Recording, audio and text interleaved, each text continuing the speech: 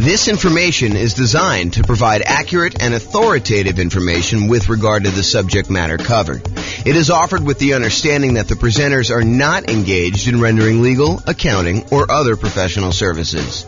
If legal advice or other expert advice is required, the services of a competent professional should be sought. Welcome to the Fort Worth Real Estate Investing and Real Estate Financial Planning Podcast. Learn all about investing in real estate in Fort Worth, Texas, with a combination of real estate financial planning and modeling with numbers specific to Fort Worth, plus syndicated, more generalized recordings of live and pre-recorded real estate investing classes, not all of them specific to Fort Worth. Be sure to stay tuned after the podcast for a message from our sponsors. Well, good morning and welcome, everyone. I am your host, James Orr, and today we're doing another deal analysis class. So in the previous class, I believe we did a 20% down rental property, non-owner occupant purchase, where we analyzed the deal and I walked you through basically how to enter all the inputs on the world's greatest real estate deal analysis spreadsheet. And then I walked you through how to determine whether or not this is a good enough deal for you by walking through some of the numbers, showed you some stuff about the overrides. But today we're going to do something slightly different. Today we're going to do a 5% down Nomad property where you're buying the property, you're moving into the property, you're living there for at least a year, and then you're converting it to a rental. And so there's a couple of different things that happen when we're talking about analyzing a Nomad property that are different than when we analyze just a traditional 20% down sort of purchase. The first thing you might realize is, hey, look, we're not renting the property in the first year. So how do we deal with that in the spreadsheet? Well, the way that we deal with it is we pretend that the deal analysis we're doing is for the first year, and we make a decision based on that. And we look at it as if we could rent it in the first year, even though because we're moving into the property, because by getting the owner-occupant, the lower owner-occupant interest rate, and the lower down payment owner-occupant loan, we cannot not move into the property. We cannot rent it out completely to tenants. Could we house hack and get roommates? Sure. And if you were buying like a duplex or a triplex or a fourplex, could you go and analyze this deal as if you were living in one of the units and then you were renting out the other ones? Sure. But even when we do those, a lot of times we're analyzing the deal at full capacity. When we finally move out of the duplex, triplex, or fourplex, we're going to analyze this if we have the thing completely rented to determine what the investment will look like once we move out. So, with that being said, how else is analyzing a 5% down Nomad deal different? Well, one of the things that I'd like to talk about is we analyze the deal not by putting the 5% down and the PMI and all that other stuff that we've got going on when we're buying a property. What we tend to do is we tend to analyze the deal as if we put 20% or 25% down and see if this would have been a good investment property that we would have bought otherwise. Then once we've done that, we go back in and we change the down payment, we change the PMI type stuff in there, and we look at it and say, can I handle the additional lower cash flow, or in many cases, negative cash flow by only putting 5% down and having PMI in this property? And so that's what we're going to do to start with. We're going to analyze this property as if we put 20% down, and then we're going to come back and we're going to look at it when we put 5% down and see how things change. Okay? So this is a 5% down Nomad property, and I'm in the world's greatest real estate deal analysis spreadsheet. The property is going to be a $400,000 property, and we're going to buy it for what it's worth. We're not paying a premium. We're not paying above asking price. We're not getting it at a discount.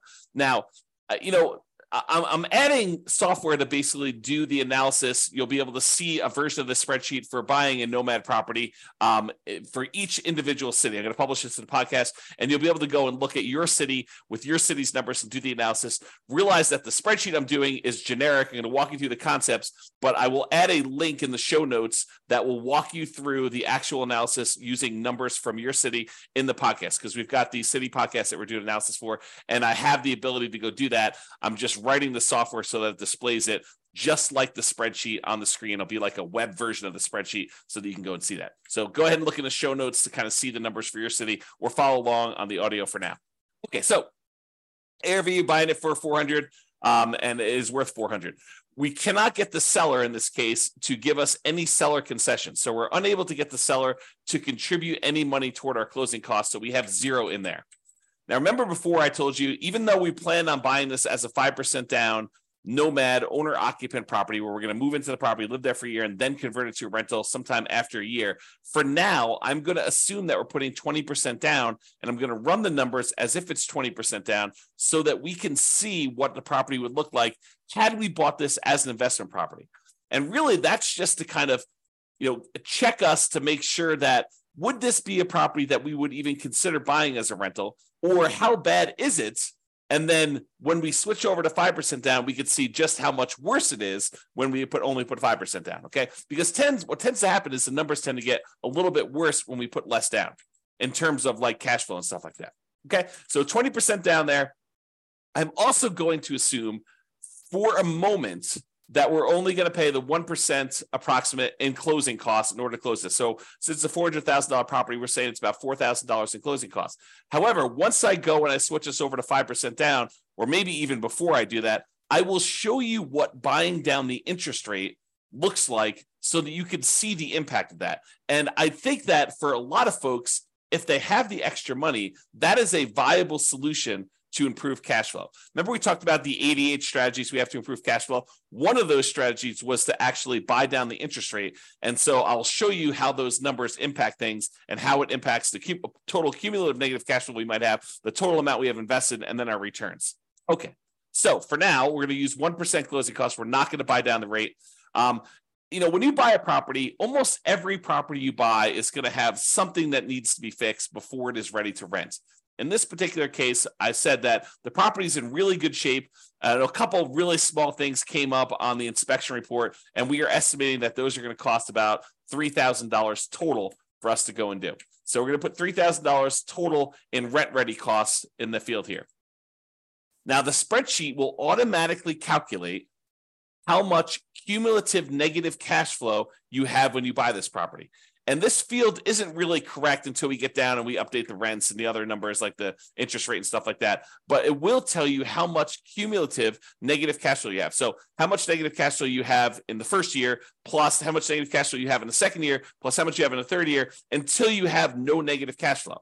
And that's because the reason why it eventually goes away is usually when we're modeling this stuff, rents are going to increase slowly over time, 1, 2, 3, 4% a year, whatever you're using for your kind of rent depreciation rate. And your taxes and insurance are going to usually go up a little bit, but your mortgage payment on your property is usually fixed, such that the more time that goes by, the bigger the difference between what your income is on the property, that rent that's going up a little bit each year, and the expenses you have on your property, because a large percentage of those are fixed. That mortgage, principal, and interest part of the payment becomes fixed. And so the cash flow tends to increase on your rental property over time, such that if you had negative cash flow, eventually that negative cash flow goes away. And so we add up the cumulative negative cash flow you'd have on this property until your cash flow becomes positive, and at which point you don't need to worry about it anymore. But what we do is we use that number as part of what you really should set aside when you invest in the property, and you determine how much you need to set aside in order to make that investment prudently.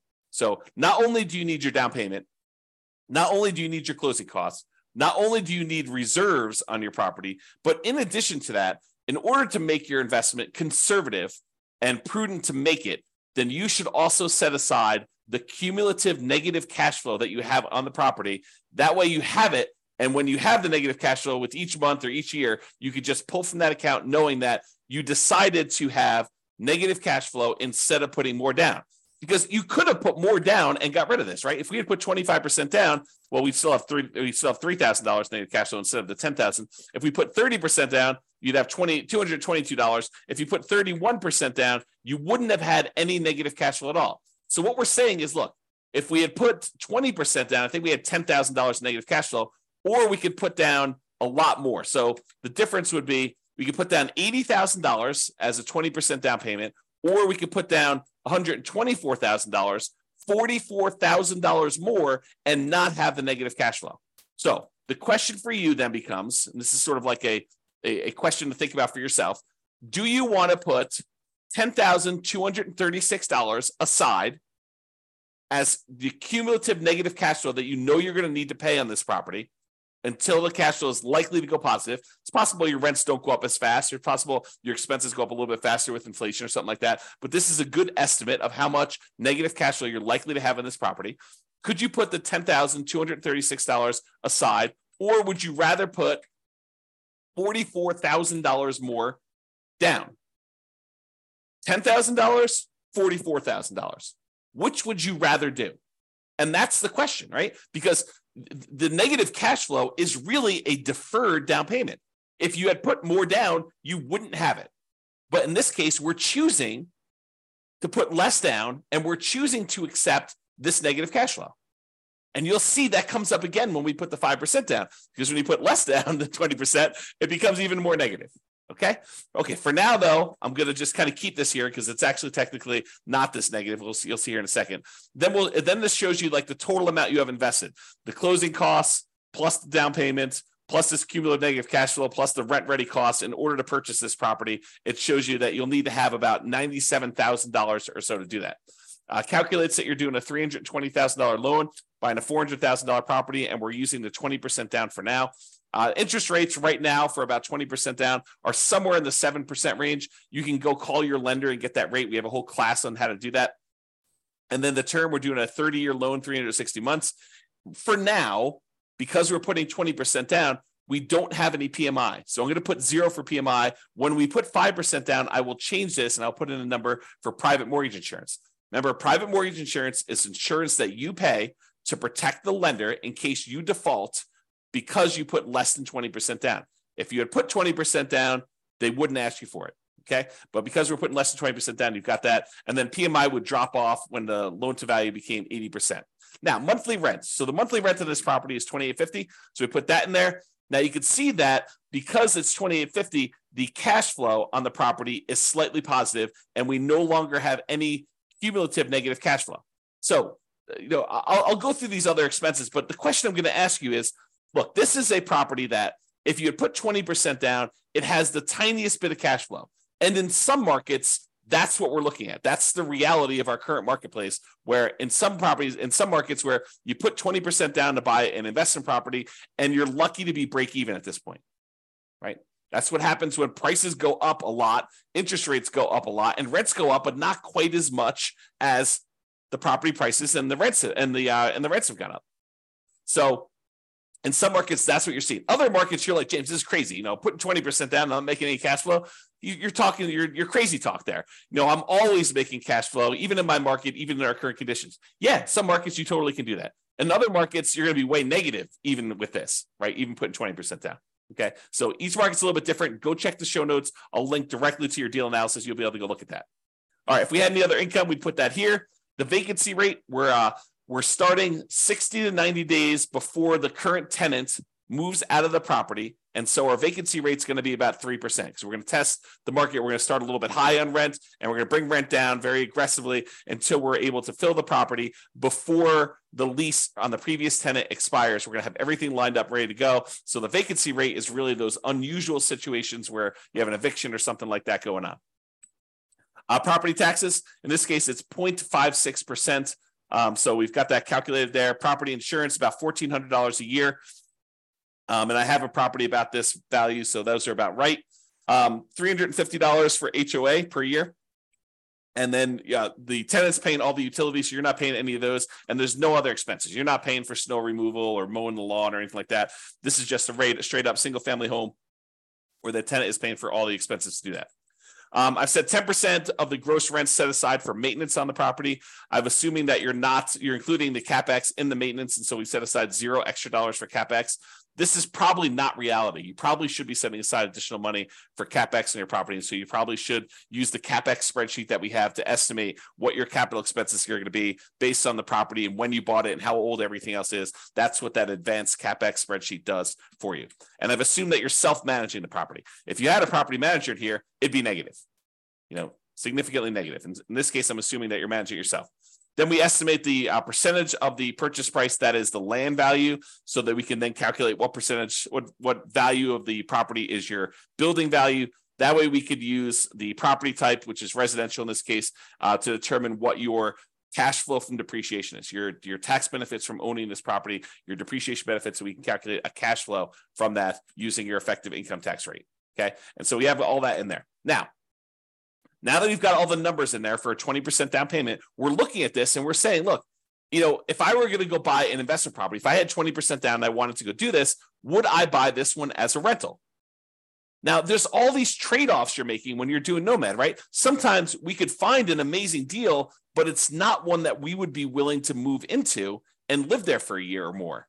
So you could go find a property in like a rougher neighborhood or a better cash flowing neighborhood, a neighborhood that is not one that you would be willing to move in with you and your family for a year or more, and you could get improved numbers. But because we're doing Nomad, and maybe this isn't as nice of a property as you would like to ideally live in with your family, but it's sort of a compromise between the really nice properties that you would love to live in with your family versus the probably rougher neighborhood, rougher property that you would buy as an investment property. And because we're trying to merge these strategies of you're living in a property for a year and then you're converting it to a rental, we're sort of meeting in the middle. We don't want to go buy a property that would not make a good rental just because it's a Nomad property, nor do we want to go buy a property that's so rough that we're afraid to live in the property. You don't want to do that. You probably don't want to rent that to someone either. But the idea is you want to kind of like hybrid these. And so a lot of times we're looking at this property and we're making compromises. So we're just looking at this and we're saying, look, would I go buy this property? Well, it's got $21 a month in cash flow. It's about break even. We got about $206 a month in cash flow from depreciation. Those are the tax benefits of owning the property that look like cash flow. We get those in the form of either end of year tax return rebate, or we can adjust our exemptions on our actual paycheck, pay less in taxes with each paycheck that we make, and actually receive money back so that we could use that to cover some negative cash flow with money that we don't have to pay in on taxes from the paycheck from our regular job. Okay, so you can go and look at that. The total amount of true cash flow, which is really just the sum of this monthly cash flow and the cash flow from depreciation, is $227 a month. Okay, then we walk through, we can see all the returns for whether you're doing the return in dollars from each of the four areas, from appreciation, from cash flow, from debt pay down, from cash flow from depreciation, the tax benefits, in other words, and it sums all these up and tells you you're making about $18,000 a year. The total return on investment is about 20.66% if we ignore reserves. So this is like, remember I talked to you in the last class, this is the number that most people, and I'm using this in quotes, they lie about. They tell people that this is their return, but in reality, it's not their return. We really do need to take into account that we had to set aside reserves in order to make this investment. So the reserves need to count in both the amount of money we're making, because you make a little bit of money on your reserves if you set it aside and you're investing it, and also the reserves need to go in the denominator when we calculate your return on investment. So the RID plus R6 is the return in dollars quadrant plus 6 months of reserves, R6. Okay, so that tells you how much you'd be making in total dollars if you had 6 months of if you set aside 6 months of reserves. This one tells you return in dollars quadrant plus R12, which is 12 months of reserves you set aside. And you can see with the 6 months of reserves, you're making about $18,304. So a little bit of that money is coming from the return on reserves. And then if you put aside 12 months of reserves, it's $20,608. So you could see the total amount increase a little bit more to account for the return you're earning on the reserves. Now, when we look at the dollar amounts, either the $17,974, the $18,304, the $20,608, the returns we're getting with no reserves, 6 months reserves, and 12 months reserves, and we divide by how much we had to invest in order to, buy this property, you can now see the total return on investment when you don't have reserves, when you have 6 months reserves, and when you have 12 months reserves. So when you don't have any reserves, it's 20.66. When you have 6 months of reserves, it's 17.69. And if you have 12 months of reserves, it's 17.18. And you can get a feel for the overall returns you're seeing when you're doing this. So you're looking at this property and you're saying to yourself, okay, would I buy this if I had 20% down? And you've analyzed all the deals in your marketplace and the ones that you would also be willing to move into, which is sort of the criteria for doing Nomad. You're like, yes, this is the best deal that I can find in my marketplace right now with the current market conditions and the current interest rate. And so this is the best that you found. That's the sort of criteria that we have, and it's available. I think I might pursue this. Okay. Now that you've decided that this looks like a good enough deal, it's the best one you've seen, it's the one you're really going to pursue. Now we go and we look at, putting 5% down, and we determine, are we willing to stomach this extra negative cash flow? Are we willing to deal with this? Okay, so now we're going to go through, we're going to make some adjustments. Price is the same, purchase price is the same, still not getting any seller concessions from the seller. However, we're not putting 20% down anymore, we're putting 5% down, okay? So that changes it. Before we were at $80,000 in down payment, now we're only having to come up with $20,000 in down payment. Still have 1% in closing costs, about $4,000. Still have that $3,000 in rent-ready costs because we're trying to do the get the property ready to rent, has some repairs it needs to get done. Now our cumulative negative cash flow, before it was, I don't know, 10. Oh, actually, it was zero when we put 20% down because we increased the rent. But when we had the rent lower, it was $10,000, which really isn't relevant here. But in this case, it's $15,000 negative, right? If we had put, let's see when it goes away. We had put 16% down. Let's see, 17%, 18%, 19%. Oh, so it's literally at 20% is when it goes away. So if we had put 20% down, we'd put $80,000 down, we wouldn't have any negative cash flow. But in this case, we have $15,000 negative cash flow. So this becomes the question of, would you rather put $80,000 down and have no negative cash flow, or would you rather put $20,000 down and $15,151 in negative cash flow on a property? So it becomes, would you rather have $35,000 invested into the deal, $20,000 upfront and $15,000 set aside an account to take care of negative cash flow, or would you rather come up with $45,000 more and not have negative cash flow? That is the question as of right now. And so that's part of the decision. Now, cash flow is ugly. In the first year, it looks like negative $378 per month. That's ugly. And even when we take into account the cash flow from depreciation, we're still negative $172 per month. So it's still like we need to deal with that. Now, that's only in the first year. In the second year, you go look at overrides. So you look at this cumulative negative cash flow here. Everything is overridable. That's a word. And so let's look at cumulative negative cash flow. So in the first year, it's about $4,500 in negative cash flow. In the next year, it's about $3,700. In the year after that, it's about $3,000. Then about $2,100 and change. Then about $1,300. Then about $430. By the time you get to year 7, there's no negative cash flow. And this sums up to be $15,151 total. Okay. And so we can go look at that as to how negative cash flow is going to be. And that's just rents going up a little bit, 3% per year. Might rents not go up 3% per year? Absolutely. But we're modeling it like that. And I think this is reasonable. It's a reasonable assumption and much more conservative than not setting aside this number to have cumulative negative cash flow. Okay. So that's why we're doing it this way. So before, when we had 20% down, our total amount that we had invested in the deal was $87,000. Now that we're putting 5% down, the total amount we have invested is $42,000, which includes setting aside that money for negative cash flow. So it's less than half, okay, by putting the 5% down, if you think about it that way. All right. So the mortgage amount now, because we're putting 5% down, is $380. Now the mortgage interest rate is not 7% anymore. We're doing owner occupant, and it's probably in that 6.75 to 6.875 range for doing the owner occupant rate now with that. And we've got PMI. And PMI right now, 0.38. 0.038. There we go. So you call up your lender and you'd find out from them how much private mortgage insurance is going to be. Or we just did a class yesterday on all the factors that go into calculating what PMI is. And then we're going to do a class, I think, next week or the week after that on how to actually calculate it using a rate sheet from a private mortgage insurance company. But I went and I looked it up before class today. It's 0.38 for someone with really good credit, doing a 5% down loan, solo.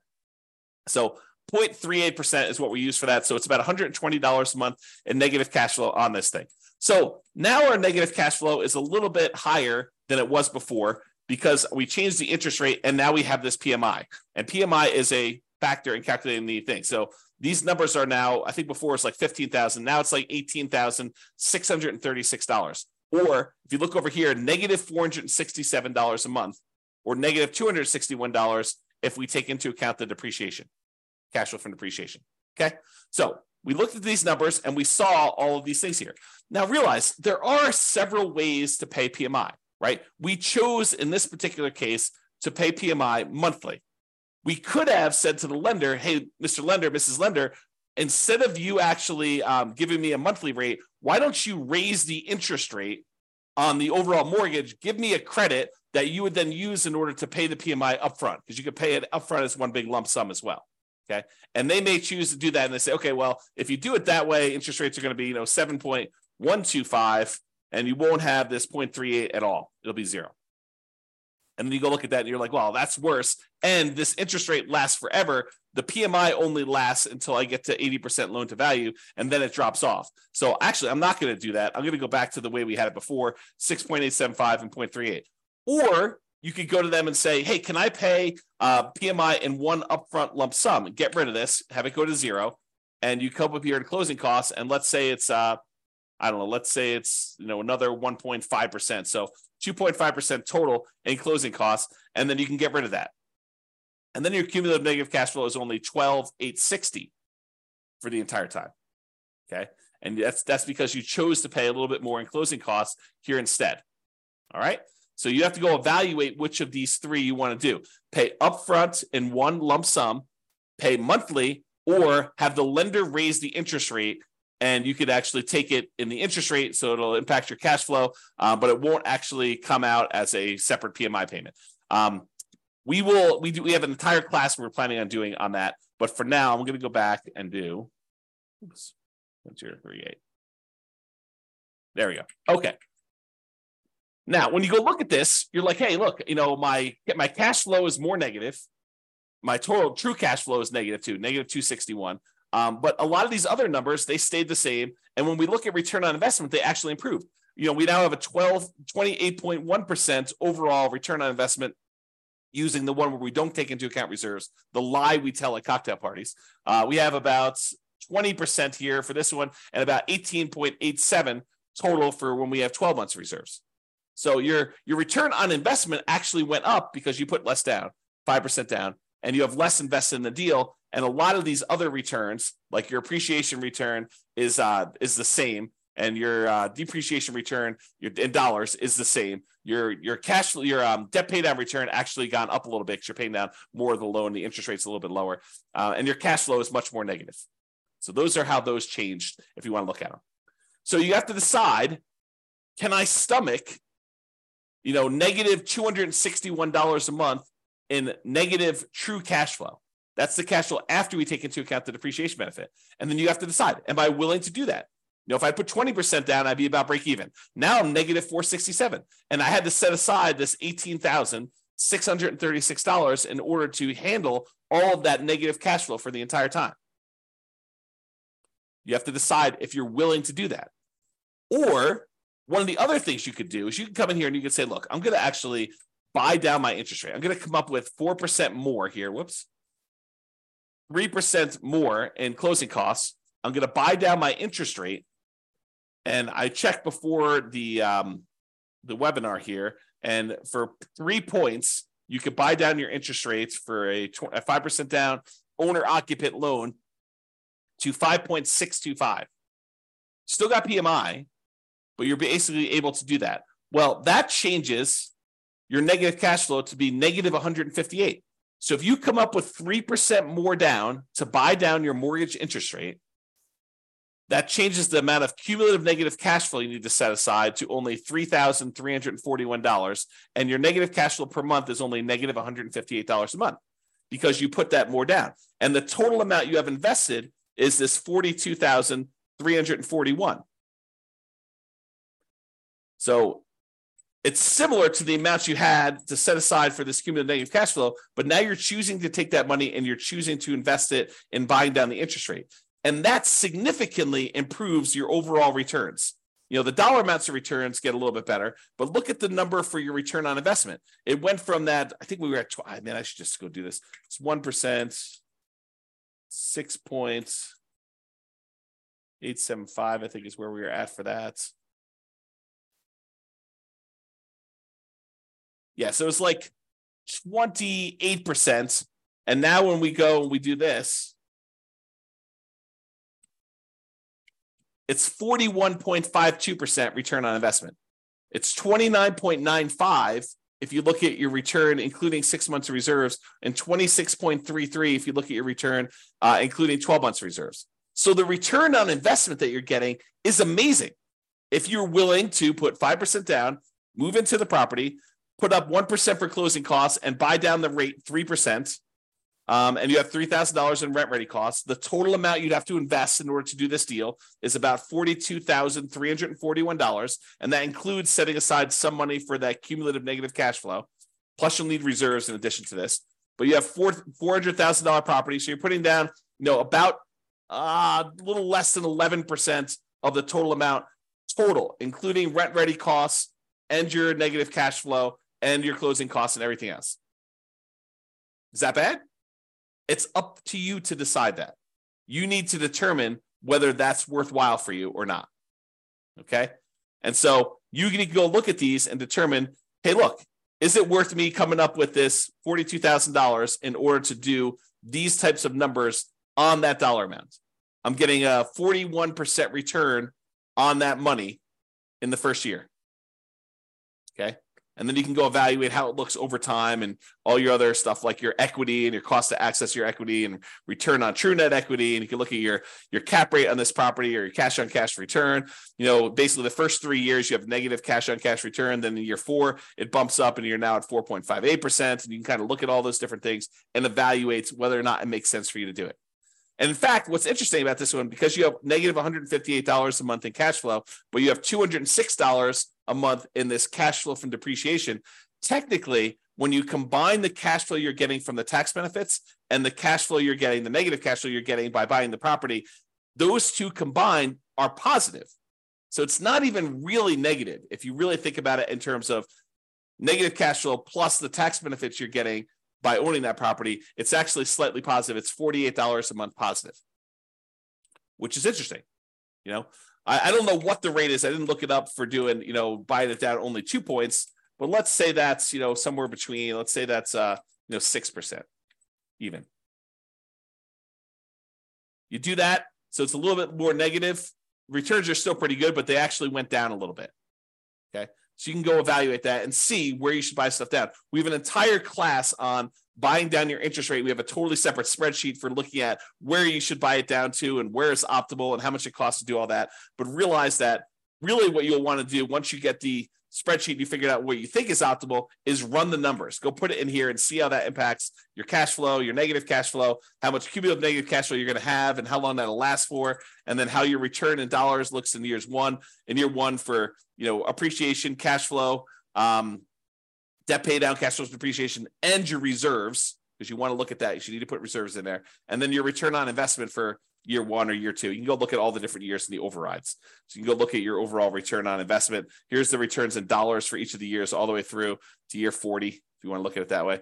And then you can look at also your return on equity quadrants after the first year. Because after the first year, we really want to know what the return you're earning on equity is, not necessarily the return you're earning on the amount you had to invest. All right. So that's all I got for you. Hopefully this was helpful in understanding how to analyze a 5% down deal. And, in some markets, these numbers are ugly, right? I mean, if this property was, $500,000, which is probably closer to what we would see in my current marketplace, these are much uglier. Yeah, I mean, you're at like almost negative $900 a month, negative $639 after taking into account the cash flow from depreciation. But, you still got, decent returns here. This is probably, what is this return? Let me look over here. It's the return from equity is 28.73.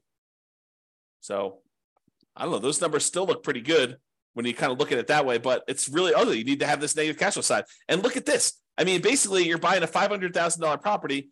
You're going to put it when you figure out like the total amount you did, you almost have to put aside 20% of the property with all the negative cash flow you've got. So you're putting down, almost like a 20% down payment to do it. That's pretty ugly. If you had put 20% down, go back to 1% closing costs, go back up to 7% for the loan amount, yeah, you're almost coming in $139,000 because you have $31,000 even with 20% down to get negative cash flow. So it can get really ugly in other markets when you're trying to do this. You may have to go put, whatever it is, 31% down or 32% down in order to get to the point where you don't have negative cash flow. Yeah, a lot. Yeah, it's probably 38 or 39. Yep. So a lot of negative cash flow, and that takes a lot to overcome. A lot of deferred down payment from not putting enough down. All right, so that's all I got for you. Hopefully you enjoyed this deal analysis and seeing how it changes when you're analyzing just a regular 20% down deal to now when we're doing 5% down deals. We will continue in this series of analyzing different types of deals. I think I want to do, I don't know if we're going to do free and clear next, buying a property where you're buying it all cash and show you how that looks, or buying a property that's new construction and how some of those things are different. I'm not sure which one I'm going to do next, but I plan to do a whole series of these and cover a wide range of situations so that you can see how we might analyze these different deals. That's all I got for you. Hope everyone has a great day. Bye-bye for now. With home prices up, mortgage interest rates up, and rents up, but not quite enough to counteract the higher prices and interest rates. Cash flow on rental properties in Fort Worth is harder than ever. Book a call with the Real Estate Financial Planner to apply our proprietary 88 strategies to improve cash flow on your rentals. See the show notes for a link to schedule your call and improve your cash flow today. If you're a real estate agent, lender, or professional in Fort Worth that wants to help our real estate investor listeners, consider reaching out to learn about collaboration opportunities with this podcast. We'd love to add more value to our listeners by having you assist our investors buy, sell, and finance their real estate investments. See the show notes to schedule a call to discuss collaboration opportunities.